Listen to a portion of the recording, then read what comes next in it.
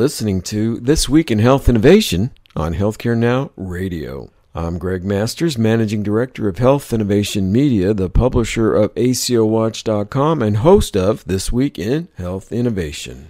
The Health Innovation Media and HealthcareNOW Radio pop-up studio team covered the second Health, that's HLTH, conference in Las Vegas, Nevada. The combined team included Nick van Terheyden MD, a.k.a. Dr. Nick, Douglas Goldstein, the eFuturist, Roberta Mullin, partner Answers Media Network and station manager at HealthcareNOW Radio, Carol Flagg, partner and director of marketing, Answers Media Network, and Jane Boque, chief revenue officer at Xtelligent Healthcare Media. The conversation was recorded live in a busy exhibition hall at Health, so do enjoy the exchange. Nick, over to you. Thanks, Greg. This is Dr. Nick. I'm here at the Health 2019 show in Las Vegas. I'm joined by some colleagues, and we're talking about what we've seen and heard at the show so far today. So first of all, what I say that I saw that really sort of struck me, and I have to say that it was Facebook on the stage, and that surprised me.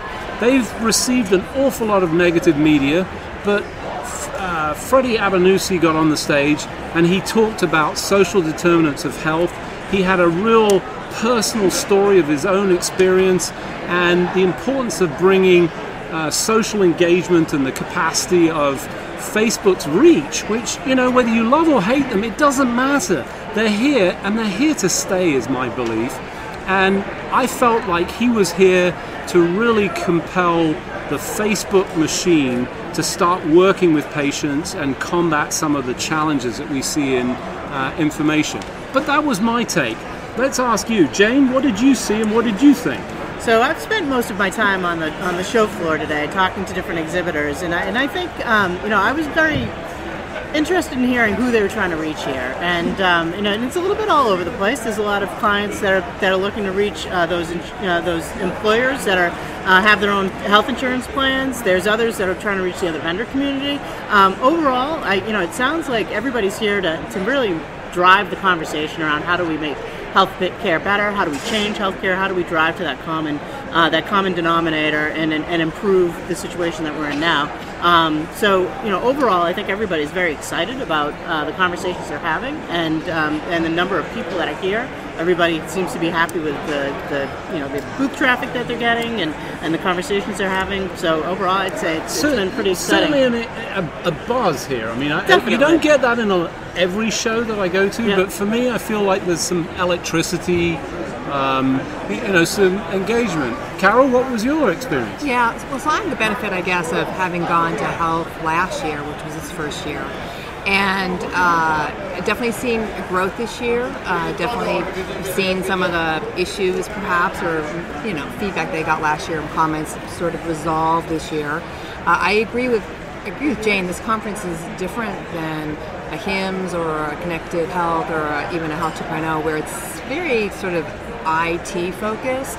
Not that isn't here, but there are vendors here from the pharma community, from the payer space, and I think the idea is people are trying to have these, higher level conversations about how to really fix healthcare, how do we get there. And so I think that there is a buzz and there is an excitement. I think that was there last year as well, but it's definitely been escalated this year, really just because there are more exhibitors and there are more people. More expansion, more people. Roberta? Yeah, actually they reported that there's 6,200 attendees they have registered here. And also remember that this is not backed with from an organization. When you go to a HIMSS or an MGMA or something like that, that's an organization and they're bringing their members in. This is quite impressive for nothing backing. Nobody's coming for CE credits, nobody's coming for that type of thing. It's total tracks on people talking about what's going on. And this morning I went to, so I've had like two different sides. One, policy. They have a lot of policy going on. They have a lot of heavy hitters coming in here talking about it too. Past administration people, current administration people, and they're all, and interestingly enough, you don't, when you hear them talking and they're on the stage together and everything else, you don't hear that outside normal news buzz that you do that's all negative and they can't talk together and things like that. It was actually quite surprised about the policy Isn't that stuff. great? But I seem to remember right at the beginning of the day you posted something that talked about who wants to start with. No, that was, well, my tweet in the morning at 8 o'clock this morning is, doesn't everybody want to start by talking about and they did, national, right? the national They could have waited out till after lunch, though. Maybe. policy challenges. It was an eye opener. It was an eye opener, and it was a packed house this morning too. Isn't that interesting? Yeah. You wouldn't expect that, right? Right. And the one thing I did learn about, I don't know if I learned it, but it was a great point that they said, the four people that were talking, that policy begins with us. They asked the audience, like, who in here is involved in policy? And kind of people were like, Nobody puts their hand well, up. some people did, and it was like very tentative that people were, and they were like, but here's the thing, it's you. It starts with right. you. It's like, if we need changes, there's nothing going to change unless we have policy behind us. So it was very interesting.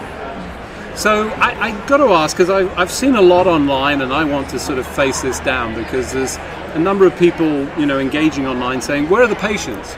What's your sort of perception of that? I mean, I think there are patients, but it's not the wide representation. We've seen that across other conferences. How do we help fix that? Because they're obviously an important voice. Are we missing that voice, or is it represented? Well, I think that, well, first of all, you and I were talking about this earlier, and we can all agree that we're all patients, obviously. Every person here attending is a patient. Great point. Thank you. Right. So I think, as patients ourselves, we have something to add to the conversation. And I would say that, as you hear these conversations around here, it's hard not to just, think about yourself and put yourself in that position or that perspective. And we do have a voice. I don't know if you're speaking so much to the fact that there aren't, patient advocacy groups here or not that kind of thing, and maybe that's the membership backing versus the non-membership backing. But here's what I do know. I think that there are a lot of smart people here at this conference across the spectrum of healthcare, maybe, again, not the patient advocacy side of it, but all these conversations and people, what they're all talking about is, how do we get better patient care? How do we deal with, patients dealing with high deductible health plans, and the fact that, why am I paying $300 for a prescription that I know, I've researched it costs a penny to make? You and I talked about that, right? And so these are the conversations that are going on, and so I don't think I think the patient is centered to the conversation. Yeah, and I just want to add to that, because I just did an interview with the president of the AMA, yes, Dr. Harris, and at the closing of that interview, I asked her for sort of closing thoughts, and the first words out of her mouth was, their primary consideration, their guiding star, is patients, and whilst I think it's easy to sort of lose sight of that, ultimately that's the way that we see this, right? I mean, it's we're all driven towards how we deliver better care. So I push back a little bit. I think in fairness, we can always do better. If you don't believe that, then you're missing some of the data in my view. Greg, you've been here, you've experienced some of this. You're seeing all of this. What's been your standout moment? So, other than your lightsaber routine, I gotta say, I had the most fun, and I haven't posted it with the sound effects yet, but I promise it's going on. It looks really good. So this is my Dr. Nick Luke Skywalker. right. Soon to be released video with special effects, right? Yes. Yeah. So this is my first year. I was invited last year as a media partner, but I decided not to go because there was a scheduling issue. But this year, invited primarily with the goodwill of Care.ai, which is launched their platform here. But I have to say, I'm impressed. It's pricey to get here. Yep. This whole issue about the voice of the patient and lack of organized groups of patients having a presence here, I haven't seen that. It wouldn't surprise me if they're not here, but there's an amazing presence from a giant ecosystem, vendors, platform, people, health systems and health plans. I mean, there's a huge mix, so I was impressed. And actually, I just say Rasu Shrestha is the one who really encouraged me that health was a happening place. So my first impressions, which I tweeted out was, especially coming through the hallway with the lightsabers Yeah, and right. the cool effects, it was like Ted Med sort of welcoming us. It's a branding experience. Mm-hmm. You're walking into this experience. And Right. that was exactly, we walked together, and that was my experience. I felt like I was walking into something, Me too. as opposed to just walking past, just regular stuff. And oh, right, there's a conference going on as well. It definitely, they do a really good job of putting it together. Tell us some of the interviews that went on. So I just want to say that it's Ted Med-esque on the entree, is about that kind of experience. The artwork here is phenomenal. Okay, they go way out of their way, but it's a caricature, all the speakers' keynotes and this and that. It had the early vibe, it had the vibe of early days of Health 2.0. A lot of excitement, a lot of buzz. And so we'll see. I mean, Health 2.0 seems to be on life support. Life support, but we'll see. But yeah, we've had some fantastic interviews. We started with Dr. Secretary Shulkin, former cabinet secretary to President That was a Trump. Fantastic interview, I gotta say. Fantastic. Whose book is Just came out with his new book. Came out with his new book. We talked about that. It Must read. A must-read book. It should, shulkinbook.com is the link to check out for Christmas presents. Yeah, Christmas presents. And, But not until after lunchtime, right? right. So no, we rarely have difficulty talking to top-level people. So we talked to the CIO, Chief Innovation Officer at City of Hope. We talked to, obviously, Secretary Shulkin. Who am I missing, Greg? Who else have we spoken? Well, we had MediSafe, their whole MediSafe. application with AI. A big sort of persistence across all of these artificial intelligence. That really seems to be the sort of recurrent theme with a lot of companies. Was it blockchain last year? I don't know. I lose track of which ones. But in this particular instance, I feel like AI, we're at an inflection point, and in part, right next to Care.ai, where they've taken that and essentially come out with a big splash to say, we've got some real technology that can deliver value that is absolutely founded on artificial intelligence. Doug, what do you think? No, absolutely. We're at a confluence point. We went from training everybody to use the web to training mobile phones. So we keyboards to punching on phones, and then now we're back to voice, right? Which is driven by artificial intelligence. And that's the original interface, because that's how we got stuff done. We told people what to do. We're at an absolute confluence, because low-cost computing power, AI is not new. It's been around for 63 years. I know. That's funny, isn't it? And but we've digitized our lives through mobile, the web, and that's the data that AI can learn from. I mean, Care.ai went out and built a behavioral health library. They hired actors and put them in hospital rooms to create. AI is useless unless it has the baseline to learn from and grow from, and it doesn't have common sense though. And so the question is, when it's really augmented intelligence, I think is a much larger term, and most people don't understand AI. It's really a new electricity, but it's going to revolutionize every process we have, just like mobile phones did, just like the web did. So we're at this point, and but there's a big knowledge gap about what AI is. Huge. It's so funny you talk about that knowledge gap. When we were at MGMA recently in New Orleans, it feels like it was yesterday.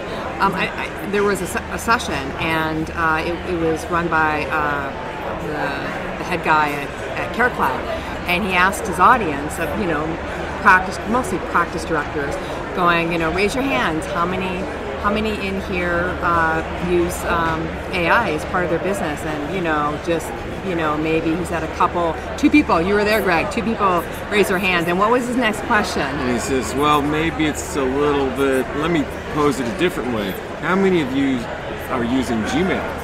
Right. That's exactly right. They're using AI.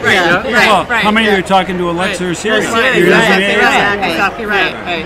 So you're right. There is a knowledge gap there, and people not, understanding really how prevalent AI is in their personal lives and their business lives, and they don't see it that way because they see iRobot 20 years ago, or they see a Hollywood movie, or they read perhaps scary headlines about super AI and, the Terminator and all that kind of stuff, and they don't recognize that it's completely, and has been for many, many years, completely pervasive. Once we started with the iPhone, and you said there was no going back. So what was HIMSS a year ago, number 2 trend was AI, but number 7 was machine learning. Okay, this is IT professionals. Right. They're the same thing. So that there is that huge knowledge gap among ordinary citizens and even professionals. Even IT. Yeah. So I'll say thank you to Care.ai for giving us this opportunity here today. But we decided that our lens was going to be what is the status of the deployments of AI in the health system world at this point?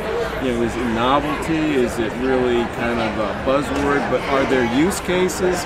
Are there some deployments now for which there are actual data that they're seeing some value add? But we're at the point now where there is some data, empirics. Well, we did talk to Dr. Harlan Levine from the City of Hope, and they're using AI to identify, so they have autoimmune suppressed patients because of cancer treatment, so they're using it to predict likelihood of sepsis, to present that, to create interventions before it even becomes a problem. So, that was a very specific use case that came out from our interview with Dr. Levine. Right. Well, and Daniel talked about that too. I mean, they've got the same kind of use cases from Lifebridge, where they're using it for image analysis, and that's been one of the primary forefronts for that. And they've got two very specific ones, looking for brain bleeds and looking for pulmonary embolus. So those are both emergent conditions that you want to know about as quickly as possible. We don't know for sure if you get to it quickly that it's going to improve the outcome, but it seems like that's a fair idea. And they're essentially taking any imaging that covers those areas, running it through the AI and giving a response within minutes to put it to the top of the queue, not to make an automated decision, but to say, instead of looking at the CT that's plumb normal, look at the one that we think that has a problem, read it, make sure if that's the case, and then actually go and engage with the patient and place some intervention. That's care I want, for sure. And how about Dr. Shulkin's remark this morning at breakfast about, there's no sales value prop to the idea of we're going to reduce falls, we're going to reduce readmissions. It's, are you going to lower our cost basis? And how can you do that? Right. Well, you got nurses walking 5 miles a day or 6 miles a day. So, but badging in, documenting this. I just want to say that's a good thing for them, but just, from a health standpoint. Right. Get those steps up. I was at Get those 10,000 steps in. Am I wrong, man? No, but I will tell you that Nick, that the difference between intentional exercise. No, I know. I'm teasing. But the Care AI solution is really ubiquitous. It's passive sensing. Why do I have to wear anything? I mean, the sensors knows. We have Ring doorbells and we have video protecting our house. Why not have a guardian angel, sentinels, without me having to put on this and wear this? And so paint a little picture here of what people are seeing as they walk by this booth. What are they seeing? Well, they're seeing essentially a gigantic monitor. Yeah, it's 10 by 10. The front of the booth is a 10 by 10 monitor, and it's tracking everybody walking by the booth. Facial recognition. Gait, facial recognition, and it's basically, it knows you. If you sit down, it knows you're doing that. If you wet your pants, it knows you did that. If you have a temperature, it knows that. So you have the ability and they do use sensor fusion, you have the ability to know without touching somebody or without making them wear something. With many of the things that we are now like, oh, this is cool, this Apple Watch, and this. So the point is that we have, I think, it's not a punitive technology. It's if you have an aging parent in place, then you may have an opportunity to have a guardian angel there. We were talking, the City of Hope is doing a vertical unit. It's not a step-down unit, but it's transferring cancer patients home. There's big concerns about relapse and compliance with medication and chemotherapy. So they're creating a vertical step-down, but it's not, it's like residences or it's like apartments, but there's clinicians right by. So they see this Sentinel solution, the Care AI solution, to passively monitor people's activity and alert them and predict based on gait or other factors and avoid a fall.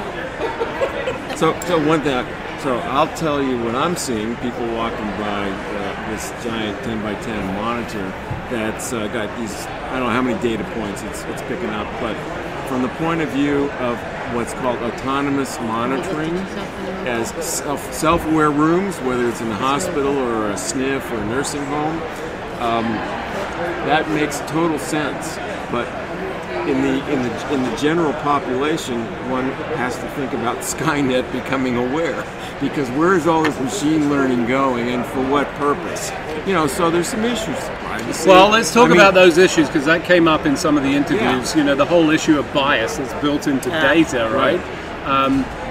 Let's just fess up. I mean, the reality is we all have bias in ourselves. It doesn't matter how perfect and pure you think you are, it's just inherent. We live in tribes, it's part of our world, and being aware of that.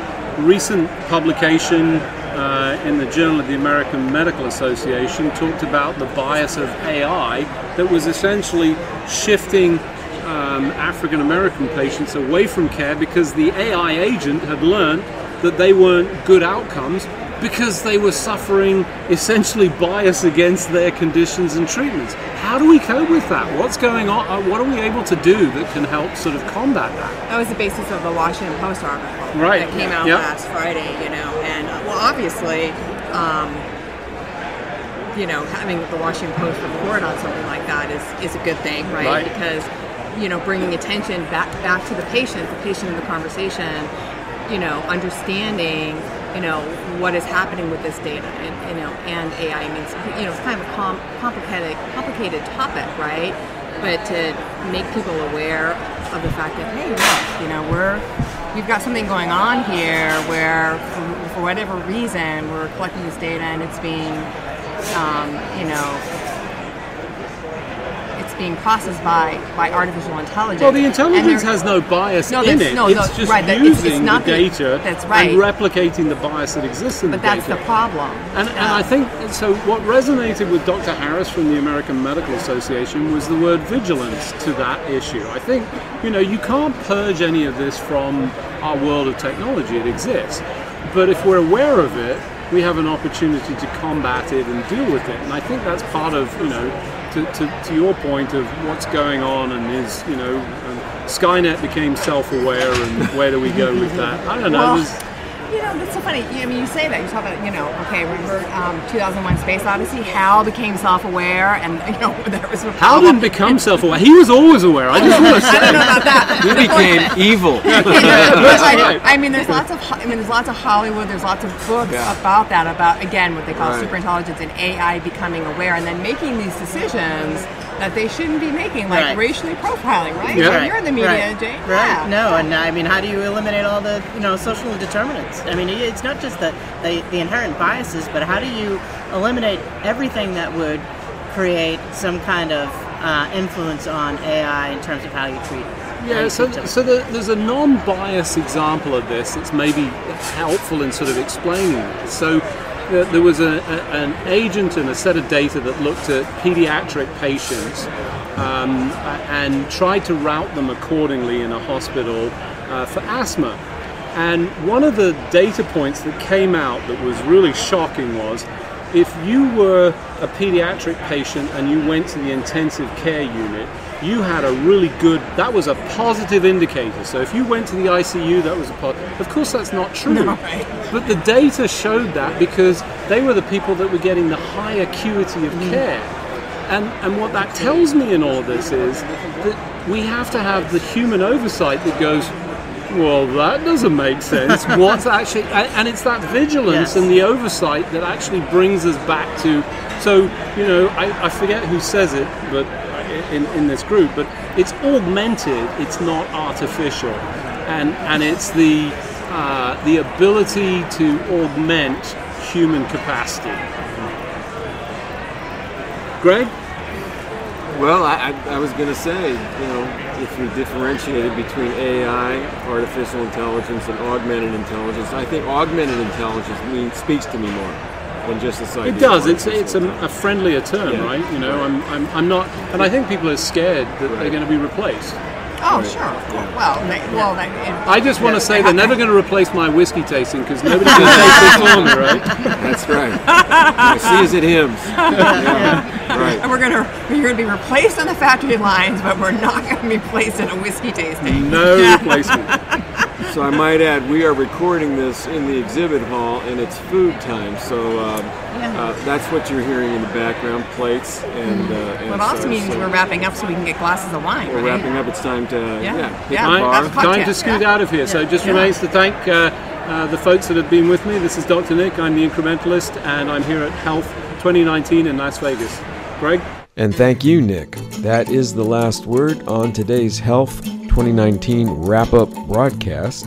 For more information or to listen to the referenced interviews, including Patrice Harris, MD, President of the American Medical Association, Daniel Kraft, MD, Physician, Scientist, and Innovator and Curator of Exponential Medicine, former AthenaHealth co-founder and CEO Jonathan Bush, now Executive Chairman at Firefly Health, a direct primary care model, and Daniel J. Durand, MD, Chief Innovation Officer at Lifebridge Health.